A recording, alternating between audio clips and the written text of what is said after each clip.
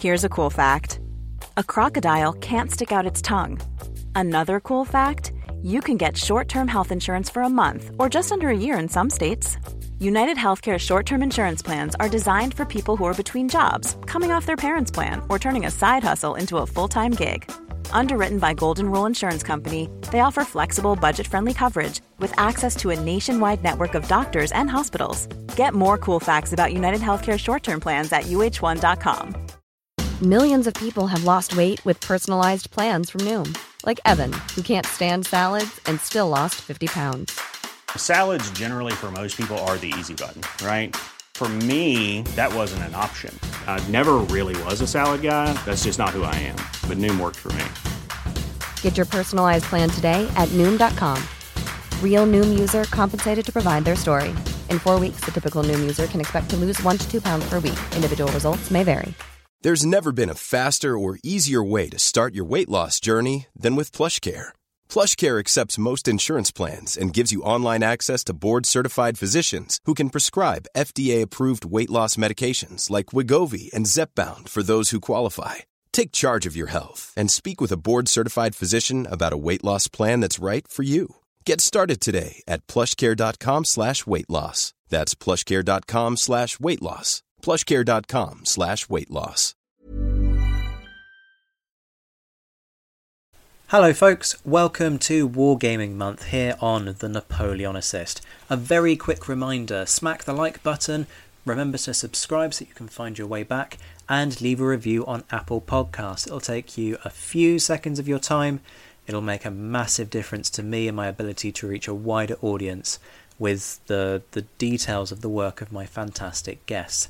If you are willing to go just a tiny bit further and dig into your own pocket, and believe me, I completely understand if you're not up for that, you can do so in 2 ways. You can become a regular supporter via Patreon, different perks in each tier, check the link in the description for more details on that, or if a regular subscription isn't your thing, you can leave one-off tips via Ko-fi. Again, the link is in the episode description.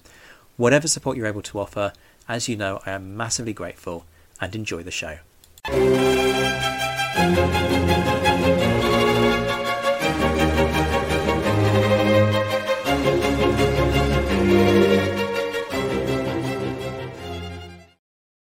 Hello and welcome to the Napoleonicist and another instalment of Wargaming Month. As we head slowly towards the end of this sequence of episodes looking at the Napoleonic-based wargame, we're going to keep diving deeper and deeper, and we're going back to the topic of miniatures today. I am joined by Miles Reedy, who is one of the brilliant hosts of Little Wars TV. This is a YouTube channel that is based around the art of wargaming. Essentially, they stick up a camera, set up the beautiful sets that are involved in the whole world of miniatures, and then record their wargames and post it on YouTube. It's a brilliant channel. We're going to talk more about what they do, how they do it, and the art of what they do, because there is an art to it, which if you've watched their episodes, you will know all too well. Miles, welcome to the Napoleonicist. Great to see you. How are you doing? Zach, thank you so much for having me on your show. Your introduction used the word brilliant.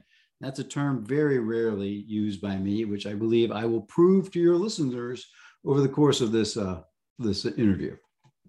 I very much doubt that. Shall we start with the personal element? This has been a running theme throughout Wargaming Month, because it's all, for me, this is very much about people's individual roots in, and different people coming to, in some cases, the Napoleonic era through wargames, or vice versa. They start off in the Napoleonic era and then go to wargames looking to have a little bit of fun with what they're learning.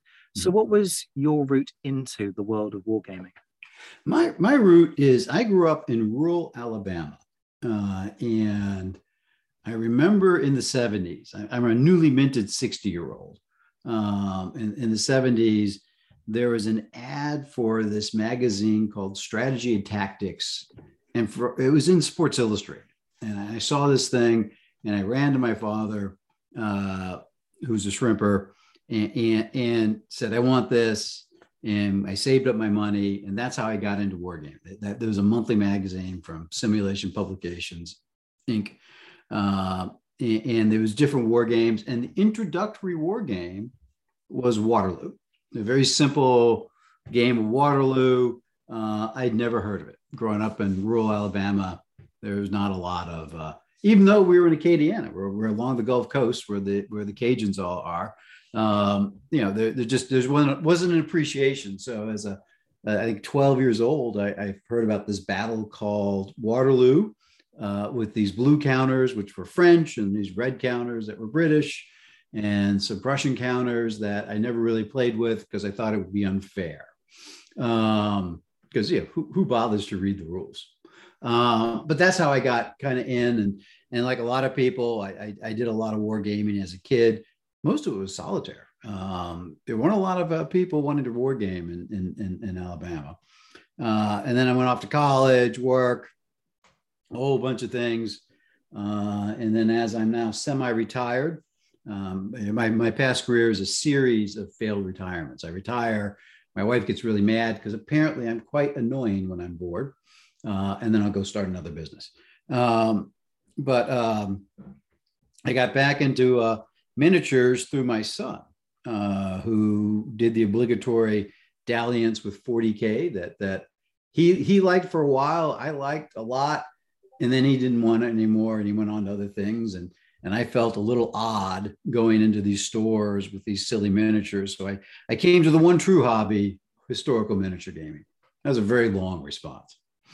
Not at all, but that's, a nice indication of how people come to it, because nobody's route to this is simple. And, I woke up one day and suddenly decided that I needed to paint plastic figures, and that was going to be, what consumed me. But it is one of those things that develops. Yeah, I think the craft part, my son was even earlier, he liked train. So we had a model train that I really enjoyed, and he got bored with, again, after it went around 2 or 3 times. And I really enjoyed the craft portion of model railroading. The model railroading part, just like my son, was kind of boring after a while. They kind of run around the track, you're done. And then he came to this 40K stuff where you could meld the two. You had a craft portion, but you had a game portion that was interactive, and you had to think.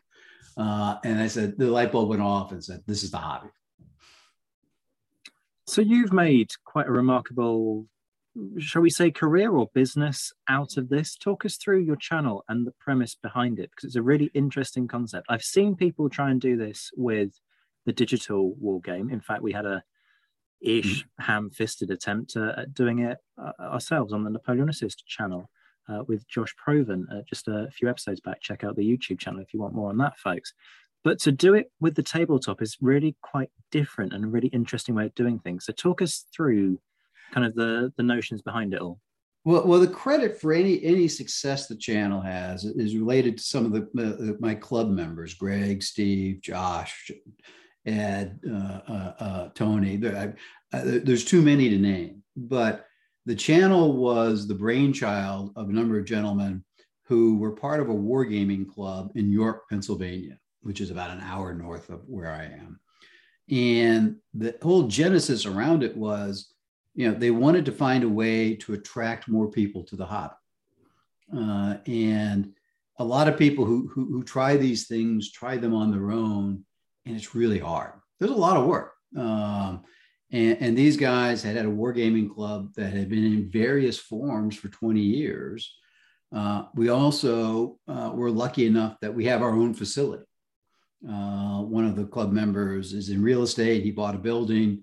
He leases out the top floors, and we use the first floor for our clubhouse. And so a lot of things went right for us that most people don't have access to. And Greg and Steve were the kind of driving forces at the beginning of this. They planned out a 10 episode kind of arc, and then they planned to do any more. And like a lot of things, it seemed to kind of catch fire. They made the rather poor decision to allow me to join the club right after that. Something I think they rue to this day. But no give backs. And we've been doing this. I think we're doing it at a slightly smaller pace. But it's not a business, it's a side thing. It's a passion project.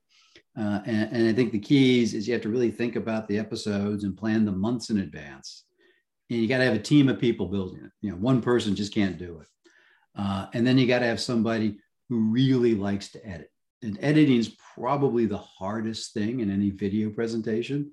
And we're very fortunate that Greg, and we have a volunteer who helps us also, do the lion's share of the editing. I've done some editing. I'm really bad at it. We have a review of an air war game whose name escapes me. I edited that. I'm not allowed to edit anymore. Yes, editing is a curious little art in and of itself, and I'm always quite pleased. I think it may be the most important thing. Yeah, absolutely. Especially with something like a tabletop game, which is heavy on visuals and actually pretty light on action, other than people moving stuff around, shoving stuff across the table and rolling some dice. You really have to edit it very carefully to kind of show some emotion. And you also have to take really good notes because we all forget. Well, we all remember the time things worked out for us on the tabletop, but we forget the times we screwed stuff up. And having really good notes and a good sense of humor. I think all the members in the club, don't mind people making fun of them. And we've all made egregious mistakes that are now recorded forever. And I think that's also an important aspect. You got to be willing to make fun of yourself because you're an adult playing with toy soldiers. There's not really all that much elegant about it. Which gives us a nice kind of indication of the style, because that self-deprecating humor is one of the things that I think always goes down quite well with listeners. And I hope that this will have encouraged people to go and explore your channel and hopefully support it as well. Let's talk about some of the history here. The tabletop genre, how has it changed over time, do you think? And what do you think the reasons for that might have been? I think in general, the tabletop gaming industry has never been bigger. It's a plethora of choice, and it's 9/10 fantasy sci-fi, 1/10 historical. And I'm probably being generous using 1/10 for historical. And so 20 years ago, you had family board games, which really we wouldn't call tabletop gaming, but Monopoly. And then you had a handful of guys, pushing around lots of miniature figures, typically ancients or Napoleonics. And the one thing I use is kind of a ratio of prep to play. There was 8/10 prep, maybe 9/10 prep to 1/10 prep. But it was the only game in town. If you wanted to war game, you did a large ancient army, you did a large Napoleonic army. There wasn't anything called skirmishing. And so just people did it because that was the only alternative. And now there's just a huge range of options. And a lot of those options, that prep to play ratio is inverted. X-Wing, everything's ready to go. Sails of Glory, everything's ready to go. And I think that's really driving the growth in the hobby. I think people by and large do have more leisure time or more options to choose from.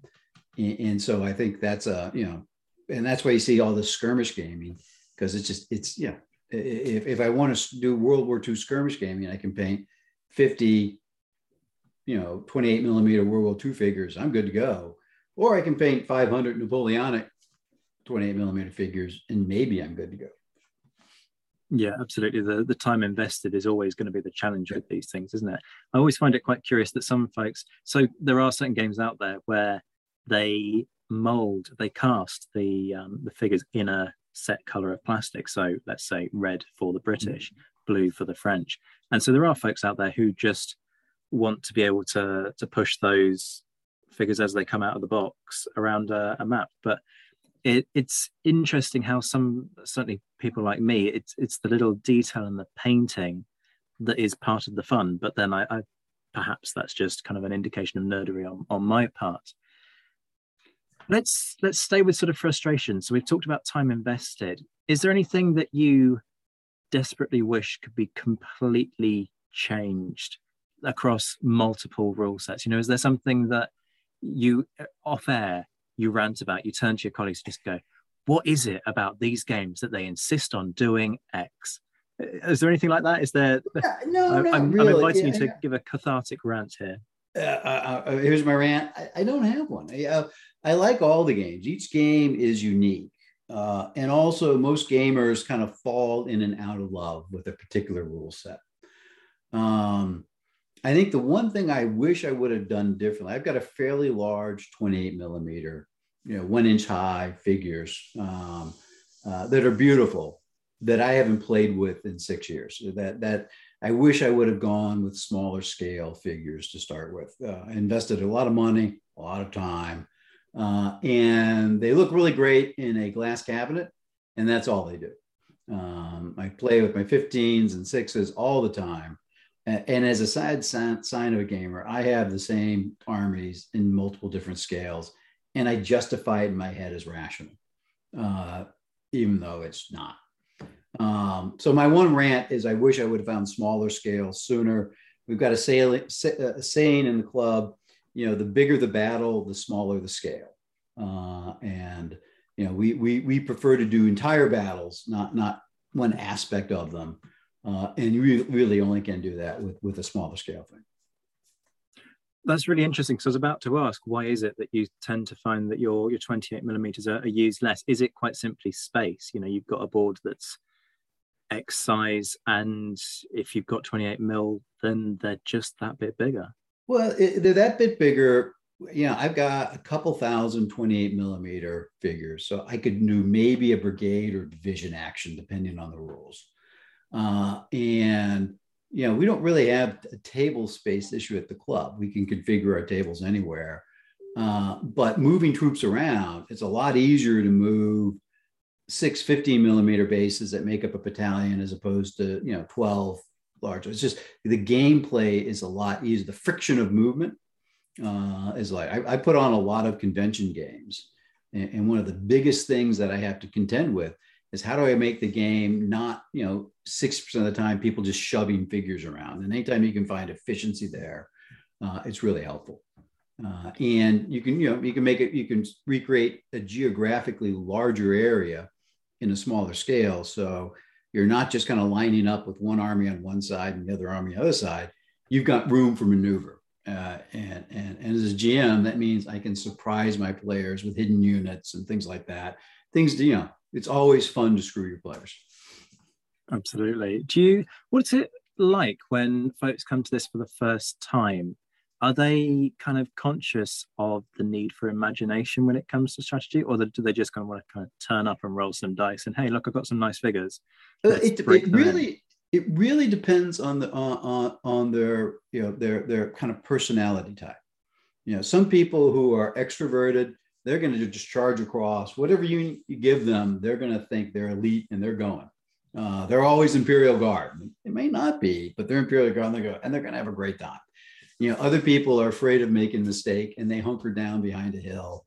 And so you got to make quick snap judgments as you allocate troops, kind of guessing on personality type. A lot of people come for the spectacle, and these things, it's a moving diorama. And it looks really good. And we spent a lot of effort to do that. That's kind of the sex appeal of the hobby. And then you got to kind of trick them into, but you're not signing up for 5 years of your life to make all this. You really are, but it's not bad because you kind of like it, but you don't know it now. And so you got to find a way to trick them in. That's why I love what like Warlord's doing with their plastic Napoleonics. They make a hokey scale, 13.5 millimeter. Who cares? But as you said earlier, they're cast in red and blue plastic, and you can go with them right now. Go play. If you like the game, great. If you don't like the game, you didn't really invest a lot of money. Yeah, the expense thing is perhaps one of the challenges, isn't it? But what I've been quite impressed by is that you can. So I've looked at different kind of types lately, and one of the things that I've looked at is some of the Lord of the Rings and Age of Sigmar and 40k kits compared to what you can get from the likes of it, of Italiaria and so on. And in terms of cost, they seem to be quite reasonable. Would you say that history-based wargaming is a little bit cheaper in terms of and easier in terms of routes in, or is that just misconception on my part? Oh, I think it is. It's all about IP, intellectual property. You can't, copyright a Sherman tank or a French, Imperial Guardsman. You can copyright a Space Marine because you made them up, or a Space Orc or whatever. And I can charge, for a plastic figure, effectively $10 for something that cost me maybe 2 cents to make. And that IP is one of the reasons why most historical figure manufacturers really aren't making a lot of money.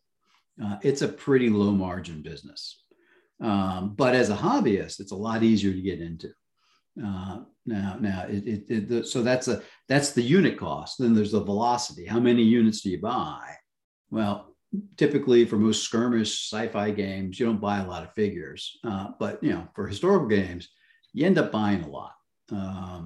You as you bring new people in the hobby, you say, why don't you focus on building a British battalion? Just do a battalion. And the next time we play, we're going to put your battalion on the table.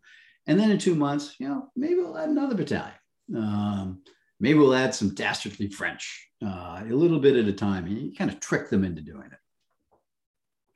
Yeah, I must admit, when I first started looking at and really getting into the idea of miniatures, which was fairly recent for me, I've talked a lot about how I sort of started off in the Airfix thing and then sort of migrated across, and the temptation to just sort of buy the equivalent of a whole cavalry regiment's worth of little figures. And suddenly you look at your Amazon basket and sort of go, I might need to scale down my ambition here. It's a very real thing. Sure. We all say that at the beginning, and then we become megalomaniacs.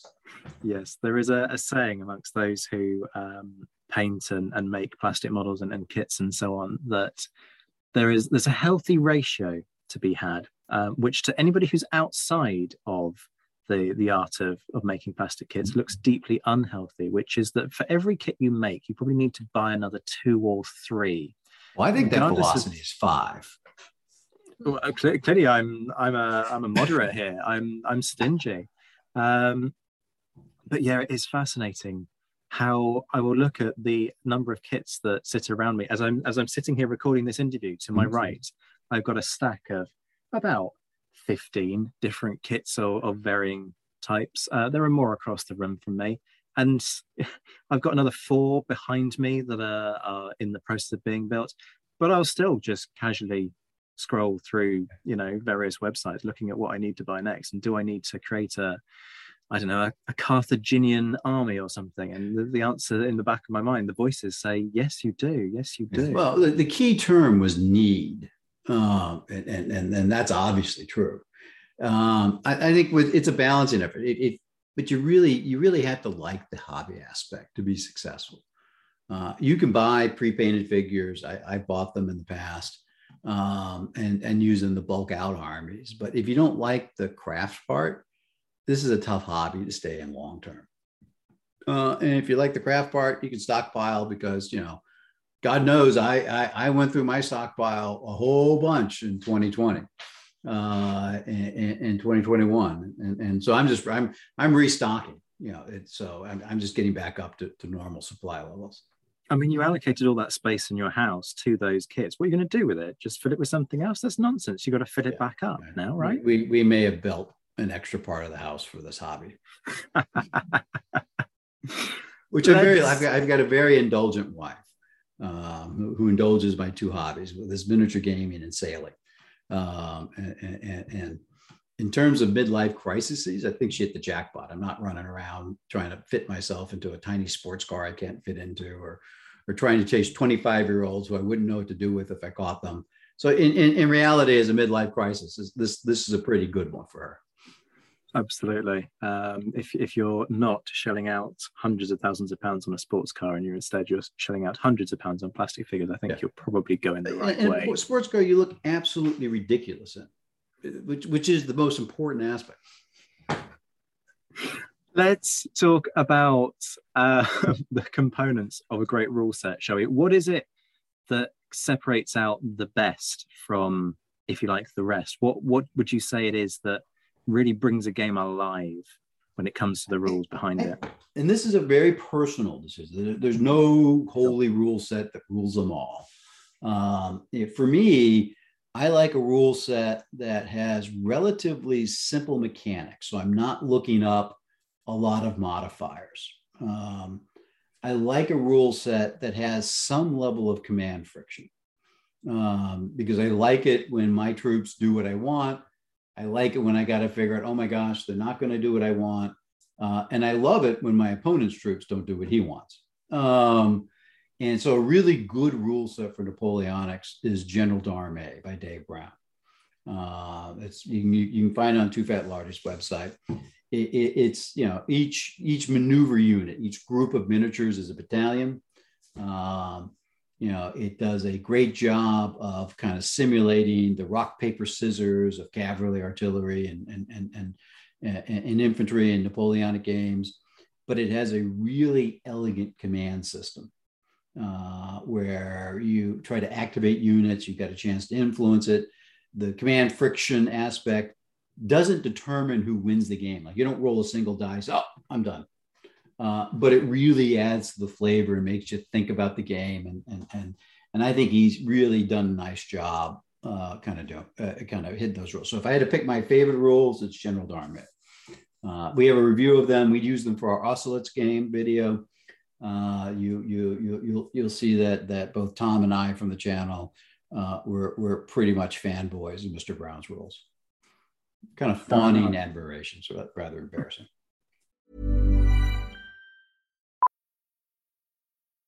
Millions of people have lost weight with personalized plans from Noom. Like Evan, who can't stand salads and still lost 50 pounds. Salads generally for most people are the easy button, right? For me, that wasn't an option. I never really was a salad guy. That's just not who I am. But Noom worked for me. Get your personalized plan today at Noom.com. Real Noom user compensated to provide their story. In 4 weeks, the typical Noom user can expect to lose 1 to 2 pounds per week. Individual results may vary. Here's a cool fact. A crocodile can't stick out its tongue. Another cool fact, you can get short-term health insurance for a month or just under a year in some states. United Healthcare short-term insurance plans are designed for people who are between jobs, coming off their parents' plan, or turning a side hustle into a full-time gig. Underwritten by Golden Rule Insurance Company, they offer flexible, budget-friendly coverage with access to a nationwide network of doctors and hospitals. Get more cool facts about United Healthcare short-term plans at uh1.com. What I find really interesting is the way that you, and we've mentioned this already, that there is right the computer game, the computer war game as an entity out there now. And there are ways in which you can, as a content creator, engage with that as a means of kind of drawing people into the period and the art of playing the game. How has the tabletop genre been affected by the rise of the computer game? Because initially you can kind of imagine that there was a concern that there would be this sort of the demise, everybody would shift over to the computer and what would happen to the tabletop. But it seems that hasn't necessarily been the case. I think, well, because you have to like want the crap. There people are predispositioned to do this. I think tabletop, the computer games, the sci-fi games, just increase the population of people we can recruit from. That they want to take their experience to the next level. I thought, had you asked me this 20 years ago, when I'm starting out as a venture capitalist, I would have said, computer games are going to wipe this stuff out. It's all going to be computer. And that's just not the case.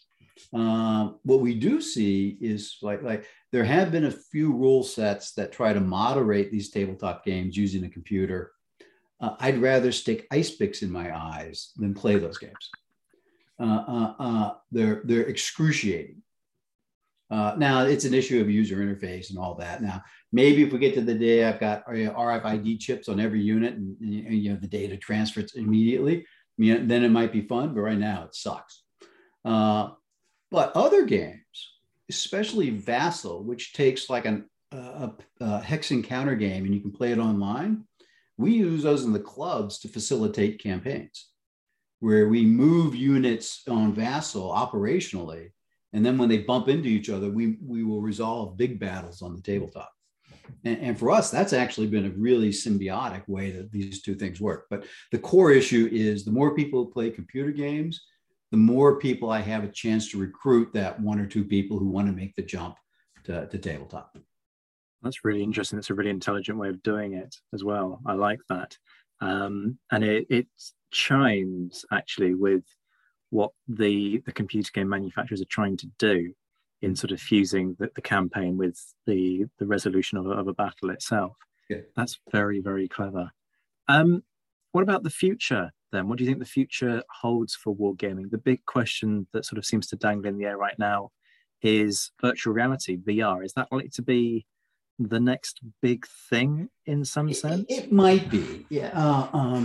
My experience with virtual reality is it makes me nauseous. So the sets may not be for me. I think the big trend will be 3D printing. Right now, resin 3D printers are quite approachable. They don't cost a huge amount of money. They're still pretty messy and awkward to deal with, but you can print out all the miniatures you want.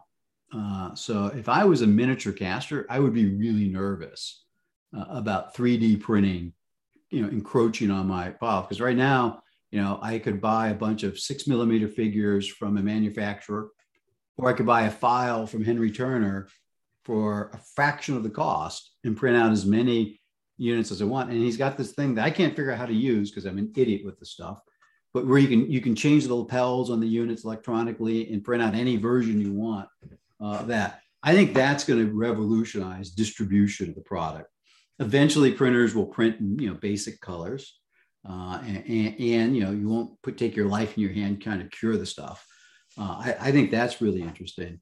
I think people will continue to want a physical kind of experience, both with the tabletops and the figures, and also the human interaction. There's still, as we learn, there's just a difference from meeting people in person or meeting people across Zoom as we're talking. There's always going to be a desire for that in-person stuff. So I think the future is actually quite bright for tabletop gaming. I'm not sure it's as bright for big battle gaming, just because there's so many alternatives that have less and less work required to experience them. That's interesting. Yes, the 3D printing thing isn't something that I'd considered, but actually, as you raise it, the scope for individuality and creating something that's really bespoke really sort of sings there, doesn't it? The idea that actually I want to print out a whole load of figures that are, the 40th foot as they were in 1799, let's say, and you just build outwards from there. And the ability to then start to produce your officers and people, your colonels on horseback, all the way down to your rank and file privates and so on, kneeling in square or whatever it might be. The scope for that must be an incredibly exciting prospect, actually, in terms of that individuality. I have a 3D printer. An idiot like me can make it work. Most of the time. And so if I can do it, it's becoming approachable at a mass level. And so I think in 5 years, the bulk of us will be buying our figures as STL files or whatever version, that comes after that. And all of us will be scrambling to figure out how to do 3D modeling. And then, I expect these printers will become more and more user-friendly. So I think that's a really exciting development. I think eventually there will be RFID chips or whatever the new equivalent is on bases, so I can keep my track of my losses and it'll light stuff up. And so I think the playability aspect is going to grow, but I still think people are going to be sitting there wanting to have glue-covered fingers making terrain and 3D models. That part, I think we're still going to be Neanderthal-like in our approach. Absolutely, there is something about the tactile nature of the art that is part of the fun of it, isn't there? I want to talk about engagement, because the whole point of your channel is that you spend a lot of time engaging people with these war games. There are a few kind of questions. I guess I'm going to start with, what are people looking for when they come to you? Do they want a different outcome to the battles of history, or are they just looking for that community feel that you've spoken about before, or is it kind of a fusion of both? I think most people come to the channel are looking to feel like they participate in a community. A lot of war gamers are solitary people because we're hard to find. We don't walk around with a badge that says I am a war gamer. So you got to look for people who don't make eye contact or in the back of the cafes and the antisocial ones. But it's hard to find war gamers, and so they look for these channels online to find them. We've been shocked at how successful our Patreon is, and I think it's people just want to be part of a community, and so that's a big aspect. We get subsets of people who are looking for really accurate historical recreations. They leave our channel usually disappointed because we're approximate historical approximations. We're not detailed. Every time we do a Napoleonic game, we have 4 or 5 people who feel compelled to point out that while the Battle of Austerlitz did take place in 1805, all of your figures have the wrong hats. Or 7 buttons instead of 6. And I think they're actually trying to be well-intentioned, but they know so much. There's only so many people. There's only a handful of people that can actually share it with, because when they share that knowledge at the Thanksgiving table with their relatives, they usually get kicked to the kids' table, and they're just awkward. So I think there's other people who want like a detailed 4-hour video of every die roll, and we film that much. And it's just excruciating to watch. And it scares the hell out of the person who says, what is this? This kind of looks interesting. Oh my God, this is really boring. I don't want to do this. So we're trying to trick them into it's really fast-paced. I mean, I am very tempted now to go off and see if I can get I Am a Wargamer badges produced and then market them for folks who might be so inclined. Perhaps that would be a way to. Part of it is one of the things we add to our channel is we do a lot of convention recaps and conventions coming up, and the whole purpose is to let people know, especially on the U.S. East Coast where we're based. Hey, there's these conventions. Go, take an afternoon. Go. You'll see people who actually like the same things you do, and by and large, most people at conventions are quite friendly. I run large participation games where everybody comes up. They get to play. My figures always get mangled because people just don't know what they're doing. And that's okay. That's the risk I take. And I got no problem. As I tell people, there's nothing on the table that I haven't dropped on the floor. So, go ahead and drop it. And the whole goal is to make them feel like this might be something fun and we're not a bunch of jerks. Exactly. Can I kind of dig a little bit more into how you achieve that community aspect? Because you talked about how, there's a need to balance what people experience, and some people want the ultra detail, some people want to point out the inverted commas inaccuracies of a set of uniforms because you use the 1808 mold and actually it's Austerlitz, it's 1805, and this scandalizes them. So how do you go about achieving that community, making sure that people can access it from whatever level they're approaching? Well, I think we specifically design it that it's something that is approachable to a new beginner. And so that's our audience. So our audience is people who are thinking about getting into wargaming, might want to do it, but just don't know enough. Our audience, that's all we care about. If other people watch the videos and enjoy them, great. But we're targeting that guy whose son plays 40K, just like me 10, 15 years ago, who wants something a little more, a little more meaningful. That's a kind of a pompous way to say it. Our goal is to bring new people into the audience, and we do that, and we do it in a way we like it. We like to do self-deprecating humor. We will never appeal to the guy who wants to see every move and every die roll.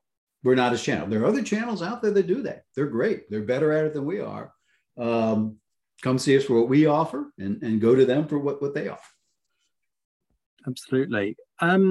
Before we start to wrap this up, I'm curious about any sort of horror stories, any faux pas you reckon. You kind of mentioned about how, sometimes mistakes get made and there are boo-boos that are done. And the only thing you can do in those circumstances is laugh at them. Are there any that you want to share with us? Any kind of instances that really stick in your mind where you thought, what the hell was I doing there? Oh, there are a lot. We just filmed a video this past Saturday for an episode that's coming up that I commanded an Australian battalion that I proceeded to just get it wiped out. The Italians triumphed over me.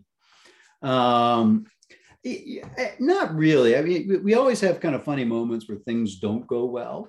And again, that's what happens in games. That's half the fun, is being able to laugh at yourself and to go to the pub afterwards and kind of recount how things could have been. I think our Austerlitz game was a great game because Greg had set it up where he put cotton all over the table, and we didn't know, and we're moving all the troops on paper, and I fully expected to attack the right flank up the heights. I was the French, commanding the French, and those damn Austrians, they put everything in the on their right flank, and we just blundered right into it. And my entire battle plan, as brilliant as it is, out the door. And we were on the back foot the rest of the whole game. So watch the Marengo game, where we that's probably one of our most popular Napoleonic videos, where we had 5 tables and people had to move between the tables, and Greg kept like a secret map, and a couple of the players went to the wrong table. They thought they were going to the ones and said, I'm going to go off this side because I want to go to this table. And that side did not lead to that table, and they kind of blundered off there, and you can see that in the video, and it's great. Our D-Day video, the British forgot to guard a beach, and I was able to sneak in and just kind of take it with a static infantry battalion. That's half the fun. That's most of the fun. But you got to be willing to laugh at yourself, because every time it happens to you, one time it's in your favor and the next time it's not. And both are just as good. Absolutely. I think that gives a lovely indication of why this is fun, that there are ways of creating fog of war. And even, we've talked in the past on this channel about how you deal with the fact that you've got this bird's eye view. And so you can see every move that your opponent is making. And how do you resolve that issue? And it's clever tricks like this that demonstrate that. I think that's one of the reasons why we like to do battles at a larger scale, as opposed to lining up and we're going to rush at each other and it's a math game, where you can have I don't know, we really need maybe a third of the table for the battle, but we got the table big enough where we can maneuver around, and because you can't see me, we'll do it off map. For Austerlitz, we actually started with a table, and then Greg had built 2 extensions, that one went to the north, one went to the south. We didn't know about them. And we just stumbled onto them. And that was fantastic. You just got to think about how you do it and give it a shot. There's a Trebia episode with hidden units that Greg couldn't figure out how, because he's named the battle, the Romans would know about the ambush. And so he told the Roman players, they're fighting a different battle. And they showed up, and then they figured out at the end, wait a minute, this I'm fighting Carthaginians, but it's not the battle you told me. Yeah, it's great moments like that. I remember during lockdown playing with some friends of mine, including Mike Kirkby. Shout out to you if you're listening, Mike. Where he had stolen effectively one of his kids' toy castles, and he pulled together some Napoleonic figures, and we had a siege assault on this castle, and we were playing as the British, and the 2 of us were absolutely convinced that there was going to be a mine in the breach, and so we stayed away from the breach as long as we possibly could, up until the moment where we looked at our losses and went, the only way we're going to take this is if we go for the breach. We went for the breach. There's a gun in there, and so we took some losses in terms of canister fire. There was no mine. And so, these things that you try and second guess your enemy, it just goes to show that sometimes the mind games, like we'll do that. Like I will stare at a part of the table that usually I have no intention of going to. And again, that's not the fun. You can't do that electronically. You can only do that in person. And the other thing you just got to realize is that, you have to be a really good sport. Because sometimes the dice are in your favor, sometimes they're not. And if you get mad about it, you're just a jackass. Absolutely. There is nothing worse than a sore loser. Yeah. What advice would you give for people who want to get into this? How do they start? Because we talked about the challenges of trying to find like-minded people, what would you suggest to somebody, wherever they are in the world? I think in terms of doing that? you should look for a period of history that intrigues you. If you're looking for a popular period of history, I get access to the Great Wargaming Survey that Wargame Soldiers and Strategy does. And time again, the single most popular historical gaming period is World War II, by far. It's always, if we ask gamers, list your top three, it's listed by over 50% every year. So think about a World War II game, because there's always going to be players, and it doesn't matter what rule set you pick, because World War II minis work for just about every rule set there is. And everyone likes to kind of refight Saving Private Ryan or Band of Brothers. Start with that. Start with a skirmish game, because your prep to play ratio is pretty balanced. You can get on the table pretty quickly, and play with unpainted miniatures. There's nothing wrong with unpainted miniatures if you're learning the hobby.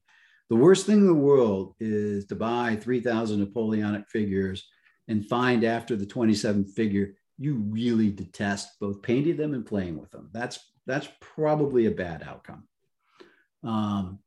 Use proxies. A lot of times I tell people, try Napoleonics with cardboard cutouts that are roughly the same size as the units. One's got marked infantry, one's cavalry.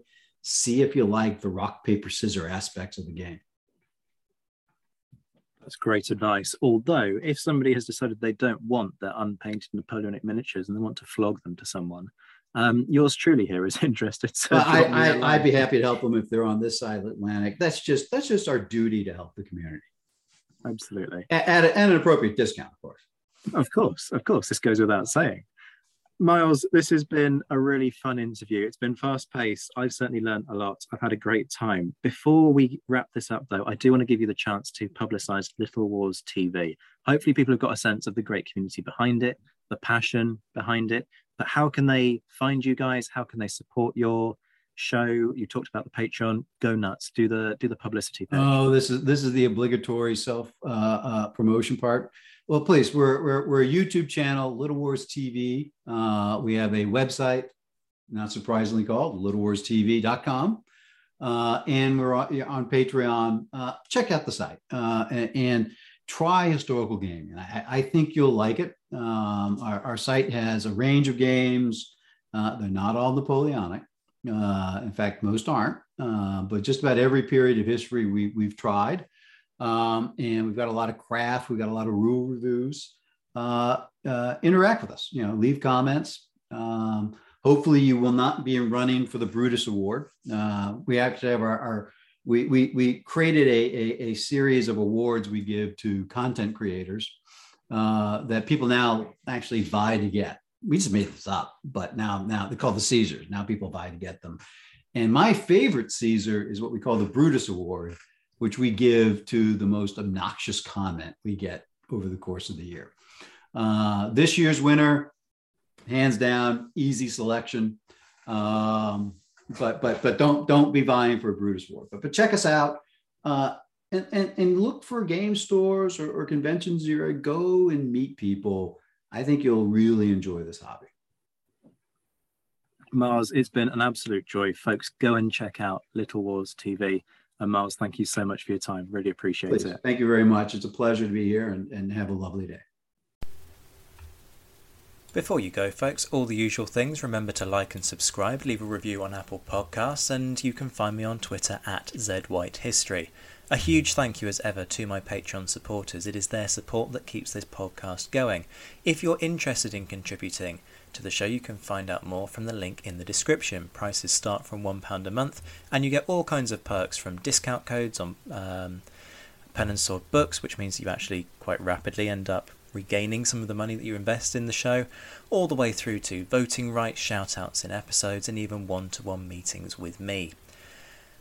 If a regular subscription isn't your thing, which believe me I completely understand, you can leave one-off tips via Ko-fi. Again, the link is in the description, and all the money gets reinvested into producing more content further down the line. And I have a big project in mind involving footage from battlefields that could potentially be a really engaging, exciting project if I can bring the money together to make it happen.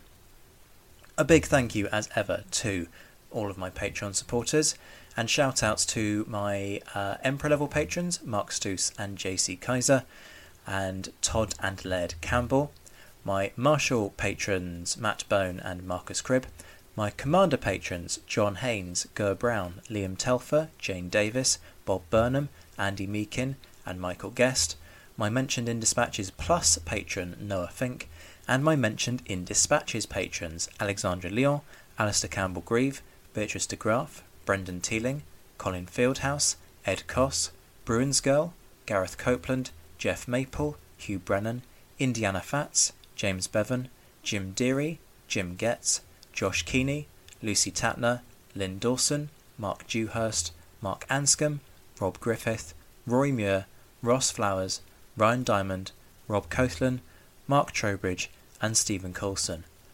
The Napoleon Assist will be back very soon, but until then, I'm Zach White. This has been The Napoleon Assist.